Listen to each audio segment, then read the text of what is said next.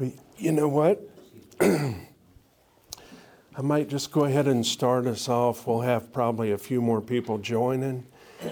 I want to really pause, though, as we go through, because we're missing some key people today. Emily is with Megan, and Jared is in California, Clint, and he's running a marathon. And he's got a goal, I think it was 2 hours and 17 minutes. I don't remember the exact count, but it was pretty ambitious. And it was like 5:15 a mile. That's really amazing. But I know they'll not be joining us today, but the message will be very relevant, as we talk about life and how God views it and how we can play a role. I want to thank you for the snacks. Dennis, who's not here today, provided them week one. Rose did last week, and May did this week. And if you want to look like me, go tangle with that poppy seed bread, because it's very addictive. So, this class, this is week 3 of 5. And this is ministering the truth in love about abortion. I think in this class, often someone that would attend is someone that has a reason to attend. They may have had some experience with it, or they have a conviction of heart that they need to be more involved with it, and to be an instrument in God's kingdom on this issue. So it's interactive. I want to say that because the recording doesn't hear you, it just hears me. So as you ask questions or we went interact, I may repeat a few things. Last administrative thing, and this is not my expertise, but if you still, I think everyone in here signed up, but if you haven't, you can do a QR scan, and then there's a lot of resources online. Everything I talk about, I'm going to post online. And Molly actually is not here today, and Molly works at the Coalition for Life along with Megan. So they have an upcoming event, and I just want you to be aware of it, and that's posted online.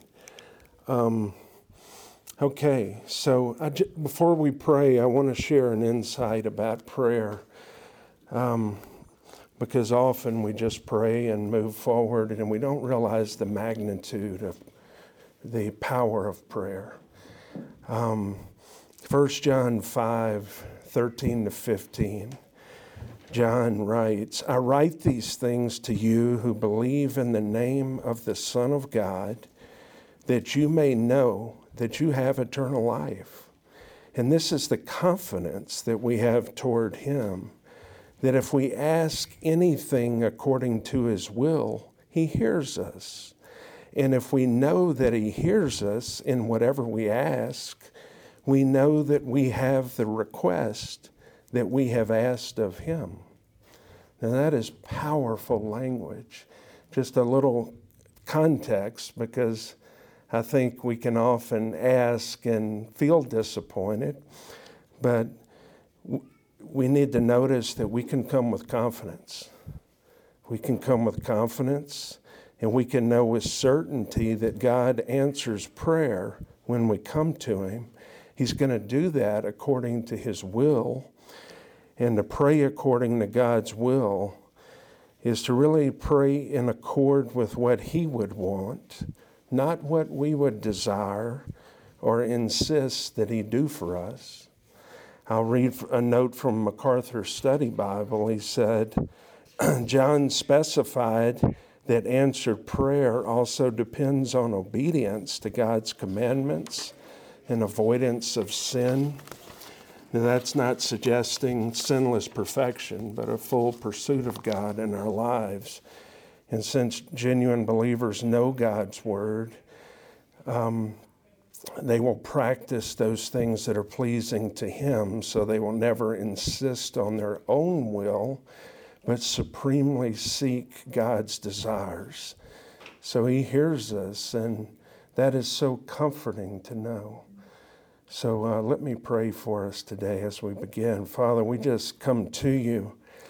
We come with confidence.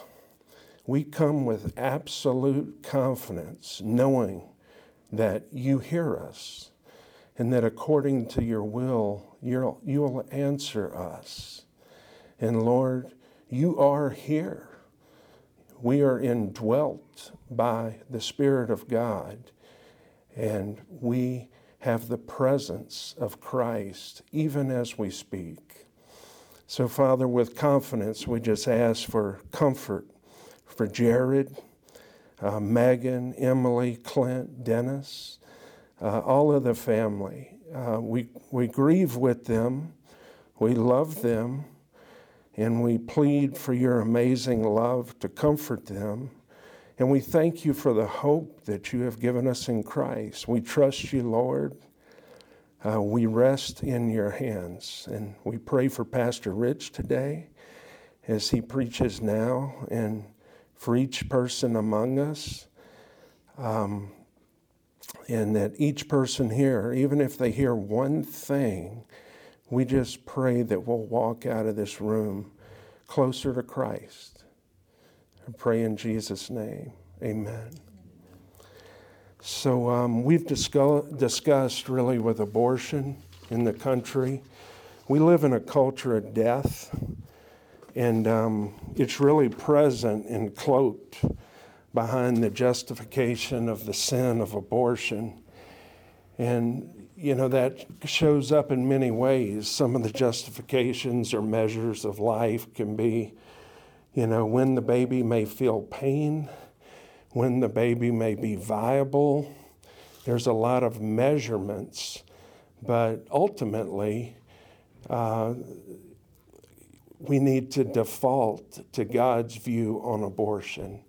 And there's Molly right there. Molly, you are not late. You're perfect timing. I'm definitely late. But No. for your graciousness. I've been talking about you. I appreciate it. Bragging on you. And we just prayed for the family. But, you think about with abortion, if you take the Civil War, World War I, World War II, 50 million deaths. World War I, 20 million deaths. 1 to 2 million deaths in the Civil War. You take the Korean War. You take Vietnam. You take the Gulf War. You combine all of the lives lost in those wars, and it will not equal the number of abortions that have occurred in this country since 1973. We are in a culture, as I shared before. I had a chance to go to Dachau over in Germany. And it was such a graphic experience when I was 18. And I didn't really know the Lord at that time. But, the piles, a room full of hair that was taken from the Jewish people that were killed, teeth, ovens. It was such a graphic situation. I left with such a depression and heavy heart. I'll never forget it. But you know what? That is what is occurring in this country. We have to realize that.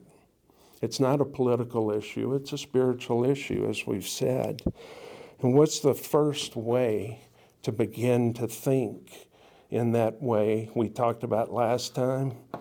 Do you remember, Molly, how we begin to justify this sin? Oh, yeah. By starting to dehumanize. Exactly. Dehumanize the victim. You think of Dred Scott, 25 miles from us. Supreme Court case.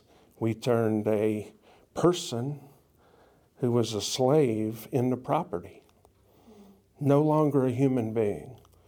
Beneath humanity. And when we begin to do that, you can see the graphic and dangerous nature of it.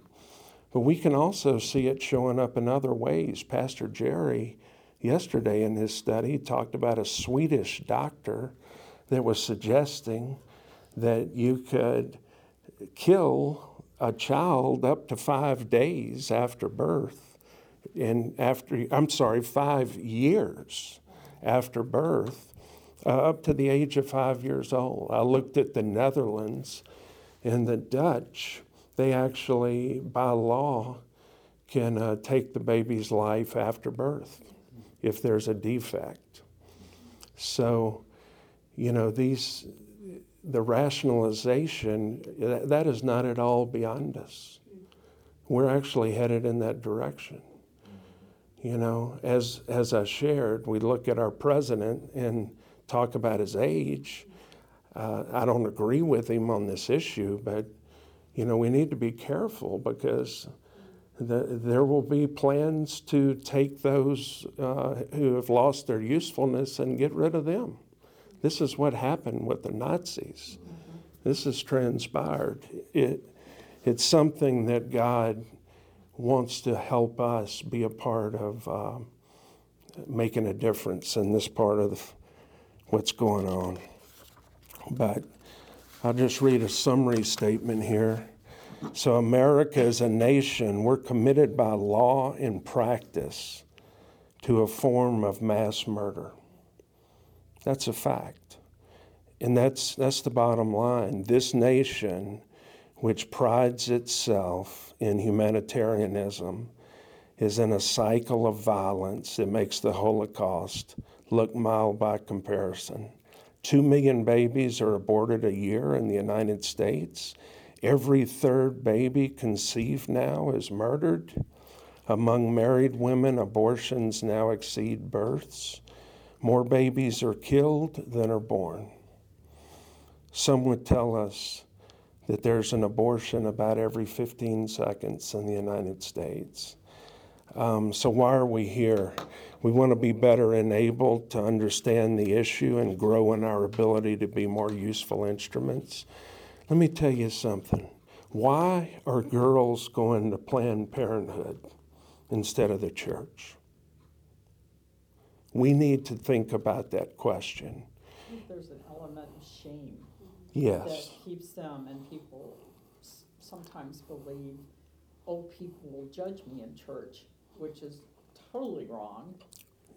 It could be depending on the church, but I think there's this shame that keeps them from coming to the Lord, and there's this great chasm. Nancy, that's great wisdom. I can see that dynamic, how that could occur, particularly, in a community like ours, in a loving church like ours, because we fear the condemnation. But we need to have a culture and an opportunity for those women or men that may be involved to be able to come to us. And, we certainly established that. We have a statement of faith at New Community that affirms everything that the Lord would confirm. But at the same time, there is great shame in the practice. One of the interesting things, I'll just jump to it, there are 3 primary reasons for abortion that are cited, and the source here is the Guttmacher Institute. Yes. Before you hit that, I don't want to get too far away from the statistics you gave about all the death and the wars, and then, that doesn't even measure up to the deaths through abortion and the whole culture of death. But it occurred to me while you're talking is that, we're doing Satan's work. Yes. Yes. And from the garden, Satan was trying to snuff out humankind. And so this is just one more attempt, along with all the wars and everything. Right. He wants to snuff us out. That's a great point. We're cooperating, Yeah. against innocent life. And that's dead on perfect. And the bottom line, is how can we make a difference?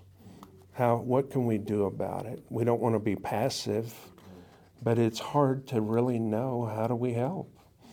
And so one of the things I think that is critical that we take away from today, and this is reality. We can quote the Bible. We need to. Scripture is Christ and His Word. It is important to understand the reasons people choose to have an abortion, because we need to cultivate a heart that genuinely cares for them.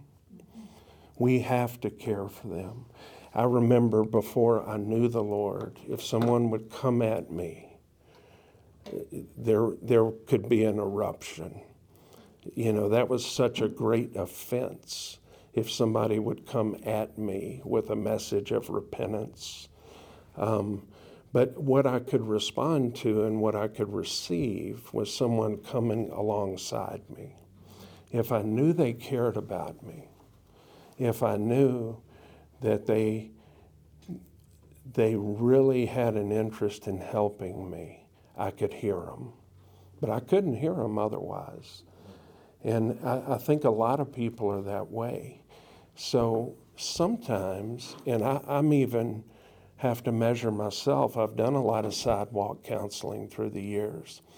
You know, the intensity of that environment, we can talk a little bit more. But sometimes you have a narrow window of time. You have to be very succinct. There's an opportunity. You can't do it in your own strength. It has to be an act of God. And we have to be prepared for that moment. So I'll talk a little bit later on how we do that. But the top 3 reasons that women justify, just so you know, and you can empathize with them, because these are real concerns. Concern for or responsibility to other individuals. They want their independence. Secondly is the inability to afford raising a child. And third is a belief that having a baby would interfere with their work, school, or the ability to care for dependents. Now, all of these issues are real-life challenges. They're legitimate. These are things the church must be equipped to speak to, step in, address. And we must view women through the lens of grace as God views us. You know, I think back, and we all have different degrees of sin in our past, but I was truly an enemy of God at one point. I didn't think He loved me. And the fact that He offered grace and kindness and forgiveness to me through reading the Word of God independently, I just fell on my knees. I've never experienced it. He opened my eyes. I had life. I was free. I was forgiven. I had a clean slate.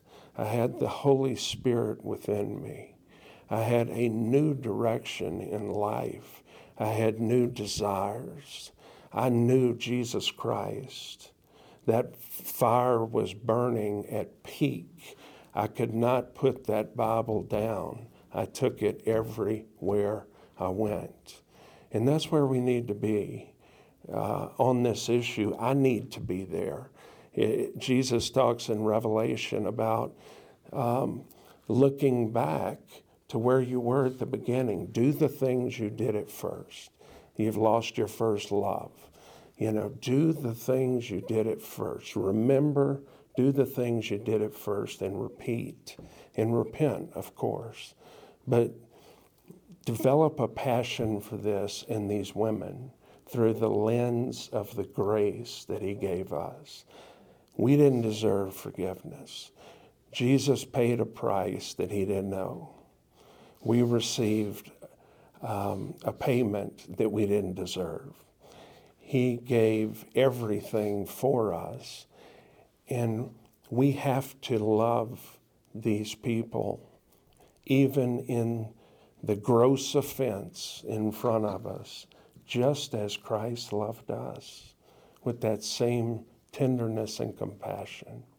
That's the answer. If you go in this in the flesh, you are much less useful than you otherwise could be, certainly from a gospel perspective. They have to see that you care. They don't care how much you know until they know how much you care. They got to see it, and that's how we can offer it. Let me just quickly read through a few things to ground us, and then we'll just talk a lot. But, remember, we didn't initiate or activate that first love. He did. Christ did. And we love because he first loved us. 1 John 4:19. 2 Corinthians 5:17-21. I'm going to read it. And this should really ground us, even what Pastor is preaching today. Therefore, if anyone is in Christ, he is a new creation. The old has passed away. Behold, the new has come. All this is from God, who through Christ reconciled us to himself and gave us the ministry of reconciliation. That is, in Christ, God was reconciling the world to himself, not counting their trespasses against them, and entrusting to us the message of reconciliation. Therefore, we are ambassadors for Christ, God making his appeal through us. We implore you on behalf of Christ, be reconciled to God. For our sake he made him to be sin who knew no sin, so that in him we might become the righteousness of God. So why is that important? If a young lady has had an abortion, I was talking to Nancy, often in sidewalk counseling, often in other ministries, there's a very aggressive reach to try to intervene to stop an abortion from occurring. Because if you really internalize this emotionally, there's going to be a death that transpires, and you have one shot when somebody's walking by you. And some people in the flesh can get really carried away with that emotionally. But the fact is, how about the girls that come out of the clinic? How about the girls that come out of the clinic that have had an abortion? Do we care for them? This is a message here that tells us we need to love them too. We need to love them just as aggressively. And this is what we need to tell them. Because the shame, Christ took our shame. He took our guilt. He carried that.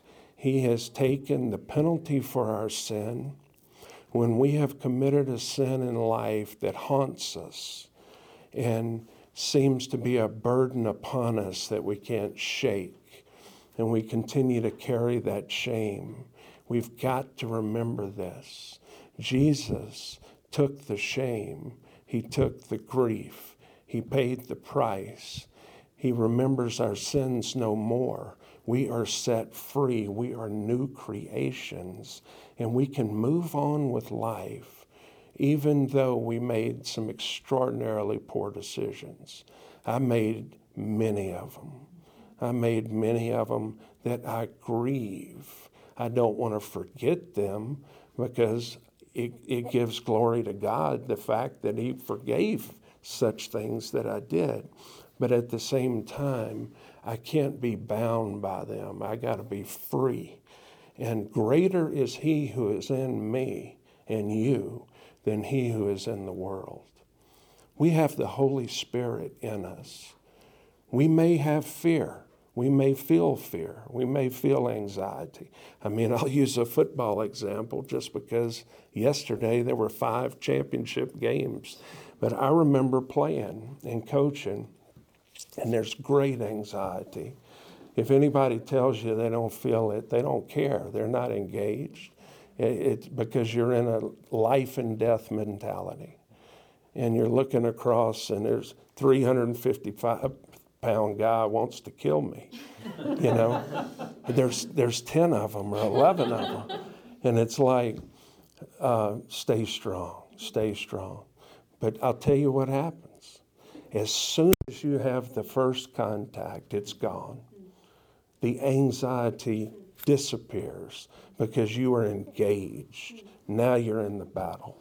And when you're in the battle and you're walking with Christ and you have the power of the Holy Spirit in you, there is no more thinking. There is engagement. There is working for Christ with power in difficult environments. I know that's not a good analogy, but it's a timely one. That was a great analogy, Or a metaphor. I forget some of these things. But so we need to be confident. We need to be confident. And I'm just going to read a few reminders from Scripture. There's so many that I could read until the class expired, and that's not what I want to do. But I do want you just quickly to be regrounded so we know where God stands on this issue. This is not debatable. This is not negotiable. This is the Word of God. Genesis 1:27. So God created man in his own image. He created him in the image of God. He created them male and female.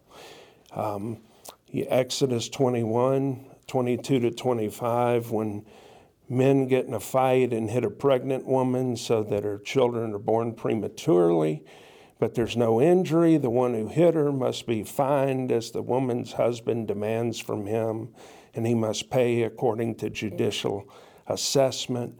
There's more there I won't read, but the bottom line is it was clear that a pregnant woman, there was treated as if there was penalty for 2 injuries. Psalm 139, this is incredible. I am going to read this, 13-16. For it was you who created my inward parts. You knit me together in my mother's womb. I will praise you because I have been remarkably and wondrously made. Your works are wondrous. I know this very well. My bones were not hidden from you, and when I was made in secret, when I was formed in the depths of the earth, your eyes saw me when I was formless. All my days were written in your book and planned before a single one of them began. I think about Megan, and this is a place, Psalm 139, that is so comforting in a situation like has occurred, because we know that our omniscient God had a plan. There are no accidents. Clearly from Scripture, and I'll touch this.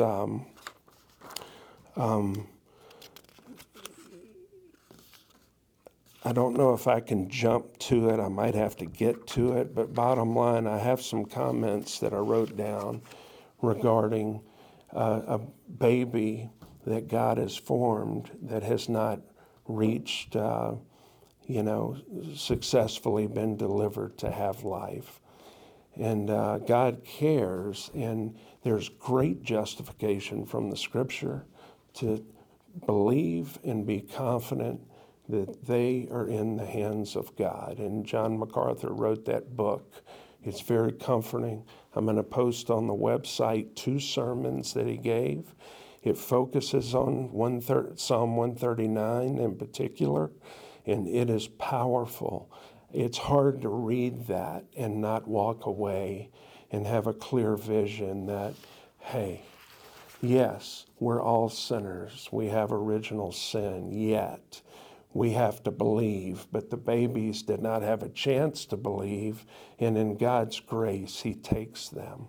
There is great justification, and that concept has to be handled with great precision. So I can't do it justice in just a few minutes, but I want you to read those sermons because I think they will impact your thinking and give you confidence. Bruce? Yeah, you said something about the baby didn't have a chance for life. Well, yeah. I know you understand it, but I Yeah. mean, that baby did have life. Absolutely. One of the things that Kempis Hernandez, who spoke at our men's conference, would say about his children, he said, well, we have 5 children, 1 in heaven. And they had a miscarriage, I think it was. And I like that. I'd never heard anybody say that. I love that. And it kind of made me think, well, yeah, that's right. Karen and I have 3 children, 1 in heaven, because she had a miscarriage before our oldest daughter was born. And, That's a great perspective. yeah. And even I remember when May was pregnant, and we had 2 children, and she was pregnant with the 3rd, and people would say, how many children do you have? I'd say 3. One of them isn't born yet. Yeah, but just to clarify, I'm talking about life external of the womb. But here's some things. I'm just going to give 7 statements that really, I think, summarize Scripture. And I can't read it all, but I'll post it. Scripture tells us clearly, life is a gift from God. Jesus taught the Father has life in Himself. Life begins at conception, without a doubt. I can give you a few references. Psalm 139:13, verse 16, Jeremiah 1:5. Medical science concurs. I've talked to hundreds of doctors about this. I used to be in the sales business, and it's clear. Life begins at conception. Human life bears the image of God. Scripture confirms this. It's a gift. Human life's unique, and that He made man in His own image and likeness. The innocent should be protected. Taking up the cause of the innocent and those who cannot fend for themselves is a common theme in Scripture. And I'll give you about 4 references you can pull down on the site. What's that? The innocent should be protected. And God has plans for each individual. God told the prophet Jeremiah, I knew you before I formed you in your mother's womb. Everyone has a right to live. Life is a gift from God. No one else is entitled to take life away. It is the Lord who gives life and the Lord who takes away. Look at Job 121. That's just one quick reference. Another point, what God thinks is most important. He is our calibration. It's not about a debate on Fox News when somebody is saying that all the way to the point of delivery, we can have intervention of abortion. It's the mother's conscience with her doctor. And then 6 weeks, which is a wonderful and refreshing contrast to what we would hear, when someone believes in partial birth abortion. But at the same time, remember, God has told us what He thinks is most important, and He has told us life begins at conception. And we have to deal with that in our conscience. We have to deal with that. There's a lot of information. There's a lot of pharmaceutical abortion that occurs, an enormous amount. It's not even discussed.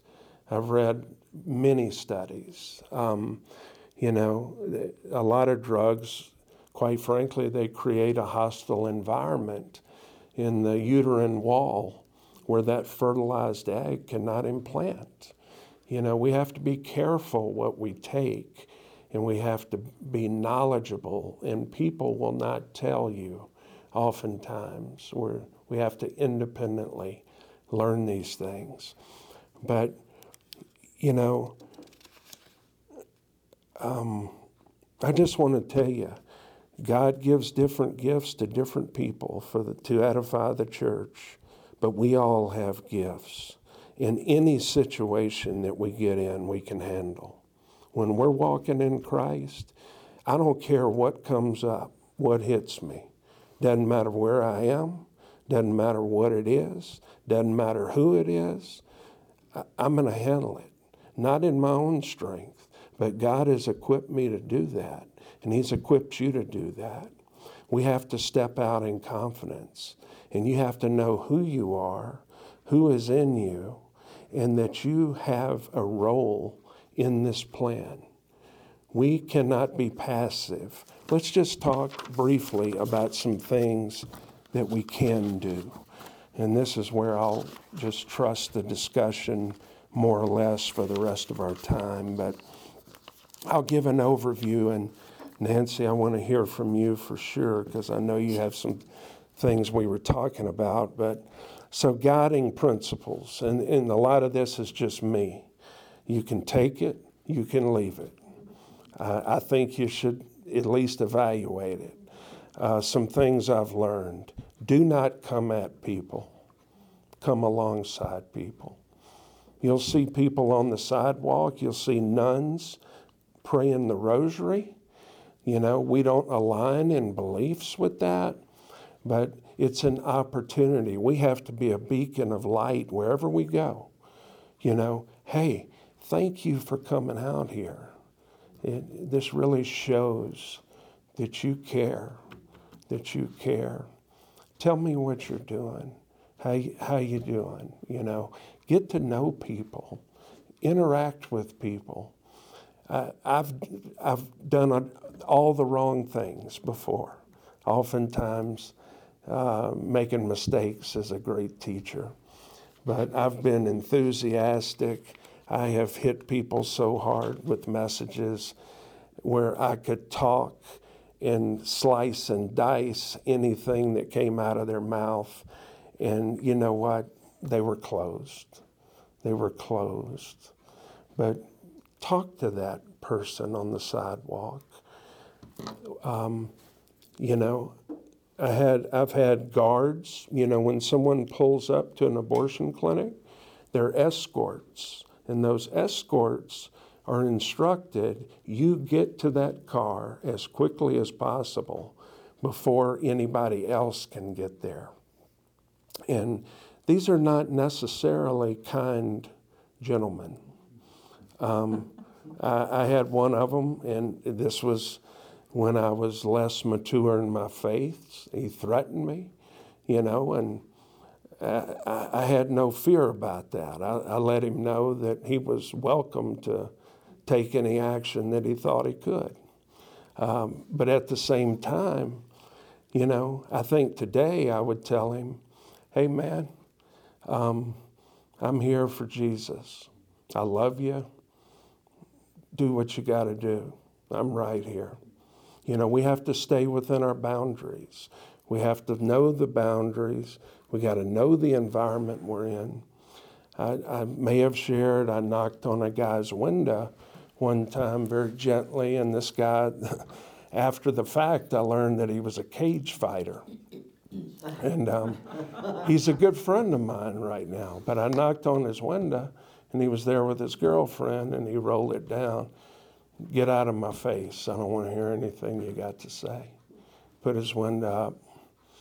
And the guard was coming. I saw him approaching. And I knocked again.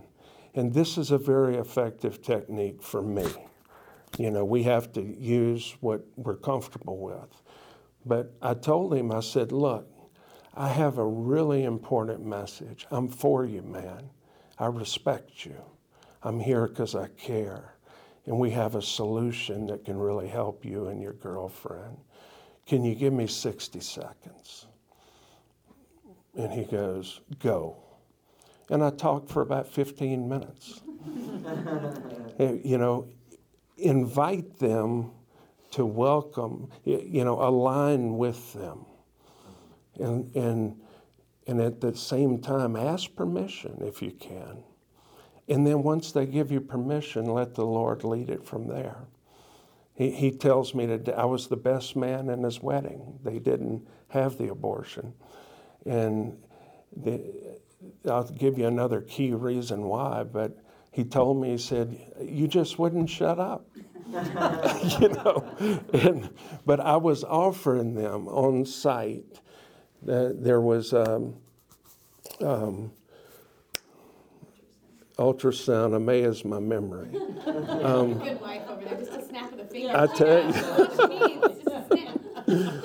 But there was an ultrasound that was available. Now, there is statistically, Molly, you may know better than I, it's very high that if a girl sees the ultrasound, they will not go through with the abortion. One of the purposes, great caveats of Planned Parenthood and abortion clinics, they have to do an ultrasound because they have to understand how far along this baby is. They have to understand, you know, that by law they have to get all of the parts, and there's actually a market for, they collect these parts of babies and they sell them. And it's just unbelievable the depth of depravity in this. But they have to do an ultrasound. They will not show that to those girls. Because if a girl sees that ultrasound, God often opens their eyes and changes their heart. And at least from perhaps they're not born again or hearing the gospel, but there is a part in us that when they see that child, their perspective changes. So that is a great tool. You know, Molly works for Coalition for Life. I like the charades game. You wouldn't believe. Amaze a computer. Hardly. I have lots of ideas, but the bottom line, that's a tool that you want to get involved with and engaged with. And I did post, Molly, the opportunity for sidewalk counseling that you sent out. I posted it on the resources. And we actually have some things for you. The bottom, go ahead, Bruce. Oh, no, go say your bottom line. I don't want to interrupt you. No, I mean, the bottom line, those are some, you know, things. I'll just say, in that environment, you must you got to adapt, improvise, and overcome. You have to anticipate. You have to understand the rules. You got to be able to navigate within the boundaries of the law. And you have to be prayerful that God will give you an opportunity. And when that opportunity arrives, you got to be as prepared as you can be. Some things are unpredictable. I had a girl turn to me one time, and I said, I have a message of hope for you. Would you give me just a few seconds to tell you? And she was young, and boy, I've never had a young lady talk to me like she did. But she was very aggressive and not far from my face. And she said, are you going to pay for this? You know, she used some expletives. And I said, yes, I will. Whatever it costs, whatever that baby needs, if you decide not to have this abortion, I'll pay for everything. I didn't know how I was going to pay for it, but I was going to pay for it. And sometimes that would even be something I'd come to the elders with. You know, what can we help here? You know, we have a fund here for situations when people can't help themselves, you know. And so there are resources. I mean, again, Molly knows and can help us more as we go, but there are resources available. That there are diapers, there is baby formula, there are links to adoption services. There are many, many resources through Coalition of Life. Molly and Megan works there as well, do events to get the messages out. We have one in July coming up. We'd love a lot of people to come. So When is that, I'll pull Molly? it up. I have the date. And Bruce, I'm sorry, I'm going to get right back to you. I'll interject it once I pull it up on my calendar. You can Okay, carry on. Bruce. Well, I was just gonna say, I love what you're saying about coming alongside people, not coming at people in that. And, you know, I think the problem, one of the problems sometimes in the pro-life movement, at least among some people in the pro-life movement, especially those that are talking heads sometimes on TV or politicians even, is, you know, they dehumanize the mother. Mm, Okay, yes, they don't recognize her humanity. yes. Just as the, you know, the pro-abortion side will dehumanize that baby. Mm. They wanted mothers to see the ultrasound, for example. Why is that? Because all of a sudden it's pretty apparent that's a little human being. Mm, And so, but when we approach the mothers, I think you're hitting on something that's really important. It's not helpful to come at them and stick a jar with a fetus in it in their face or something like that. I mean, this is a woman that's going through a crisis. yes. And to come alongside them as you're talking about, I think is so important. Yeah. They're just not an object. You know, Something you don't want or like or. I was on the other side of the river one morning, and there was a preacher there. And look, we love the Word of God. That's our life. That's our hope. But his approach was to take the Word of God, and he just read it aloud for an hour at the top of his voice as these girls were coming in. And my thinking was, can God use that? Absolutely, he can use that. But did it appear to be something that he was using in the moment? Not so much, because there wasn't any personal engagement. There wasn't an opportunity to talk to someone. It can often be perceived as talking at someone, even using the holy Word of God. So, you know, the gentleness aspect of it is important. Nancy, you wanted to share some things. I asked you to share something. I can't remember. Or Nancy would have snapped. I've not been on the side of let's stop the abortion. That's not where God has had me. And I really haven't been on the right after the abortion ministry. What God has had me in the lives of women that I've known years later, that is on their mind. Years later, that has affected their lives. Years later, they are like, well, I'm born again, but they can't quite give that to God. They can't quite believe that He forgives because I've taken a life of my own child. I've seen women, well, one woman in particular, she was infertile after having an abortion. So that was something she was carrying around. And this stuff affects every avenue of a woman's life and a man's. One of my son's girlfriends got pregnant and she had an abortion and didn't tell him. And it destroyed him. And it's been 10 years maybe. He's not a believer. He still carries that around, that his child was murdered by this girl that he loved. So it's not, yes, we want to stop the abortion because we can stop it. We have this little life and we're, you know, we don't have to deal with post-abortion. But that's not always the case. And I am somebody that, I try to do more than, hi, how are you? I'm Nancy. I really try to remember from week to week to speak to that person and try to develop a relationship. Because I don't know what's gonna come out. You know, I don't know what baggage people are carrying around.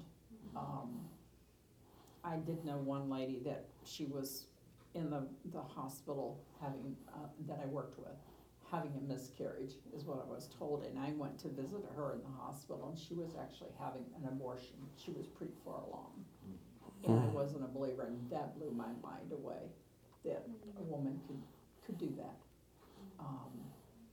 So I think it's important, as Patty said, relationship. And you don't have moments other than compassion and love right before the Right. type of ministry you are involved in. But we have to stay in the Word of God. We have to. And studying and prayer, because if not, we go out there on our own. And when Nancy goes out there and does something on her own, it doesn't usually turn out that great, you know? Right. And I'm more prone, if I don't stay in prayer and in the Word of God, to totally miss these opportunities. And not that I don't.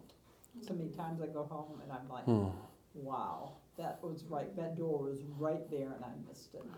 You know what?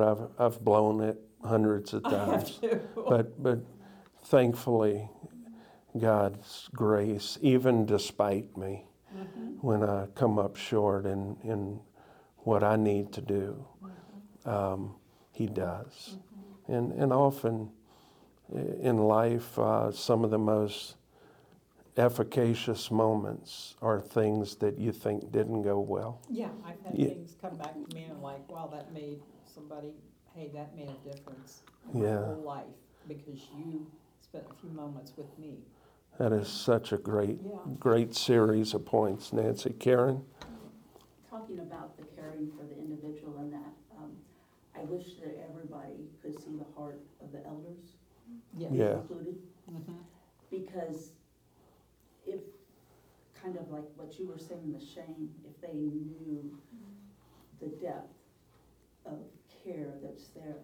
Bruce was, before Doug did it all, was teaching a class about what the church believes, and it addresses abortion.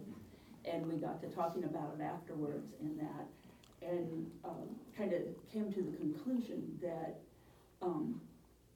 that's good that they know where we stand on abortion, but how many people sitting in that group may have had an abortion, and we need to know that we love them and that's available for them. And whenever Bruce teaches, I'm sure Doug has probably done it a long time ago, but he always adds that to this, what the church, the statement of faith. And I Yes. just think that's, if people knew the heart of the elders, I think that they would not have a problem following their guidance. You know what? It's such a great point. So few churches actually post. You know, we have not only a statement of faith, but a very specific statement around abortion, life, all these things I've talked about. And I think that was crafted a number of years ago. And I remember, might even have been a part of that. But the bottom line is, we have a very bold statement of faith. And that is a good step. I know the heart of our elders. I know every one of those men just from past capacities when I've seen them, you know, show great mercy and kindness. And somebody that might be hearing this message, even if it's in the future, because this is being recorded, you know, I want them to know that our elders are a trusted resource. People that we can trust, and our elders' wives. This is a place that we don't wait until it's too late, but we cultivate that opportunity early so that we can get the help we need and wisdom and guidance, get them involved. And yes, there is accountability, and yes, there is with God too. You know, He deals with me. If I get off track on a daily basis, there's consequences. Hey, you know, I get consequences all the time. And then I turn back and, hey, greater is He that is in me than he who's in the world. You know, and I get refocused on Scripture, and we get a fresh start. But, you know, we have accountability. But it helps us. This is Scott, I believe. Is this Scott? Good morning, man. Good to see you. Just in time. And so look, there's adoption assistance. There's foster care. There are more resources than I know there are. Ultimately, there's a lot of help available. Clint made a great point last week that at the very least we can all pray. That's why I took that time up front to say we can come to the throne of grace with confidence and assurance that God will hear us. Now that's a promise. A promise is only as good as the credibility of the person making it. That's a promise from Almighty God that we can come to the throne of grace. And it may not work out our way, but you know what? It's going to work out His way. And that's the way we want it to work out ultimately when we're submitted to Him. So we have a few minutes left. I just want to open it up.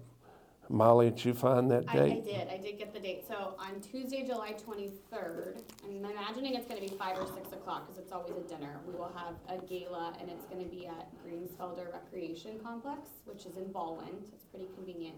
But it's always like our time of basically we have a speaker. I heard we got Babylon Bee this year, which should be pretty cool. We always show like videos. Entertaining. Yeah, it'll be very entertaining. Yes, so we'll have that, and then we always have videos of like the work we're doing, and it's just a chance to mingle with other pro-life people and hear what we're doing and come alongside and support Coalition Life. So it's always a good time, and I get to be one of the main people throwing it. So I always appreciate seeing some NCC friendly faces. It kind of calms my nerves. So That's a beautiful place. Yeah, so we'd love to have, last year we had 2 tables of NCC folks, and I'd love to see even more, because to me it's, obviously the financial support is great, but my heart is kind of, I think it's a little sobering to see how many Catholics are very, very out there doing pro-life work, and sometimes there's not a lot of Protestants, and that makes me sad to be like, you know, we have gospel truth, like we should be out there talking to these, you know, struggling individuals and showing them the love of Christ, because we stand by the gospel in its entirety, and so that's a little bit of a hard thing to grasp sometimes, is that there is a bit of a Protestant absence in pro-life work from what I'm seeing. That's an excellent point, and one we need to take to heart. Why aren't we out there? You know, this isn't a good analogy, but, you know, sometimes it is what I think. But I was a sales manager for 25 years. And one of the things I said every day, you got to be present to win.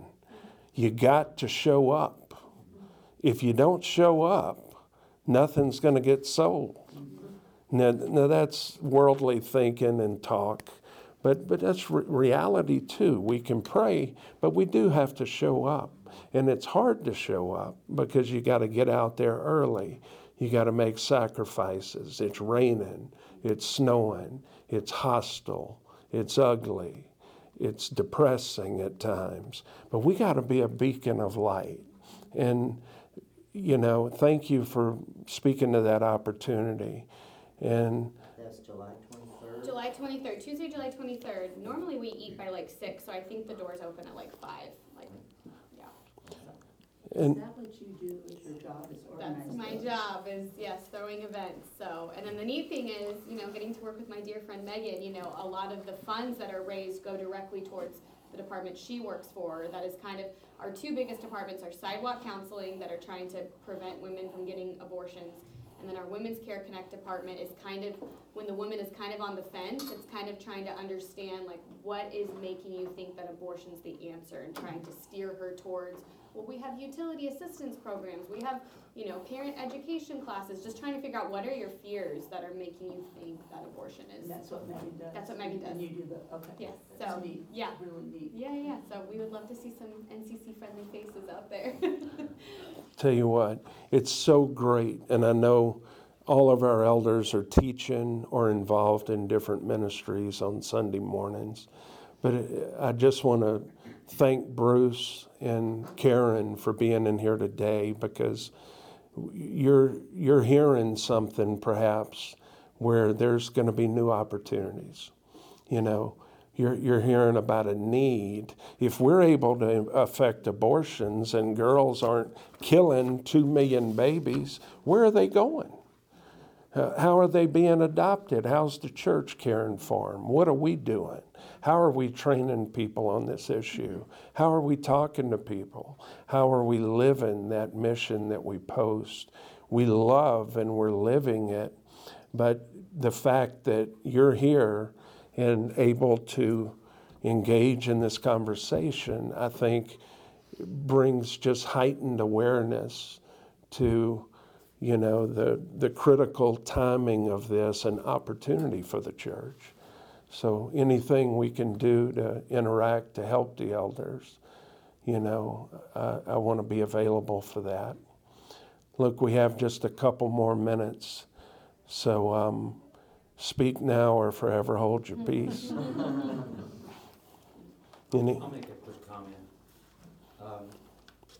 Just this past week, I sat and talked with Megan at different times, and despite, the pain of going through this event, she's really looking and seeing where God is able to use this and maybe give her opportunities to minister to others. And one of the things she said this week, and I'll share it because I don't think she would care, it wasn't a private conversation, but it certainly made me think. Megan is not an indignant person, never really has been. Even as a little girl, she was always just very easygoing. But so I know when she gets a little flustered, it probably is something important. And one of the things that she said was, I don't like how they keep referring to my baby as the fetal tissue. They need to know that this is my baby. And I said, well, I think they're just kind of probably speaking in medical terminology. They're doing their job, they're doing this. And she said, it doesn't matter. They need to understand this. Go Megan. Yeah, and I said, you're right, Megan. And if you have an opportunity to lovingly kind of present that, maybe they do need to hear that. Because maybe it is all too transactional in their mind, and maybe there needs to be more focus on, this is a person, this is a baby. And I said, but think about how wonderfully you'll be able to minister to these other young women now that you've experienced, this emotion, and you can relate to them differently. And she sees that. She's really looking to see where God is working through this, and I'm proud of her in that regard. And from Jared's perspective, well, he hit a home run as a son-in-law. He's just, he's awesome. That's as fine a man as there is.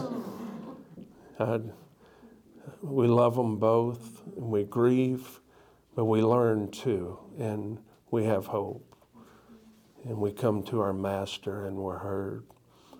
I'll just close it up this way and just summarize it. I think today we covered a lot of material. God has an opinion. We must respond. We must figure out, how do we take a step? There's no such thing as, this isn't my gift.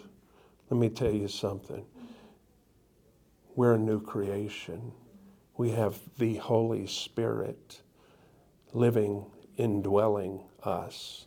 We have the presence of Christ and the Father. We are equipped. If that's all we have, if we don't have a lot of knowledge or experience, or haven't been in the trenches, or don't have any war stories, it doesn't matter. We have everything. When you walk out of this room, you're now better equipped to minister and be available to God's people in the body of Christ. And you're also better equipped to talk to people outside of the body of Christ with the compassion.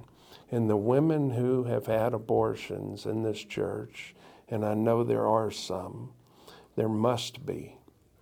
I don't know anyone, but I'm saying there must be in a church this large. The reality is we need to be open. We need to put I don't put my arms around them. You ladies can do that. But we, as a church, metaphorically, we need to put our arms around them and show them how much Christ loved us and forgave us when we didn't deserve it, and that his payment for our sin is not incomplete. Jesus doesn't come up 99%. He doesn't come up 95%. He comes up 100% every time. Every sin is paid in full. So we walk out with that confidence. Thank you so much for the time, being here, caring about this, and I hope we walk out closer to Christ. Thank you.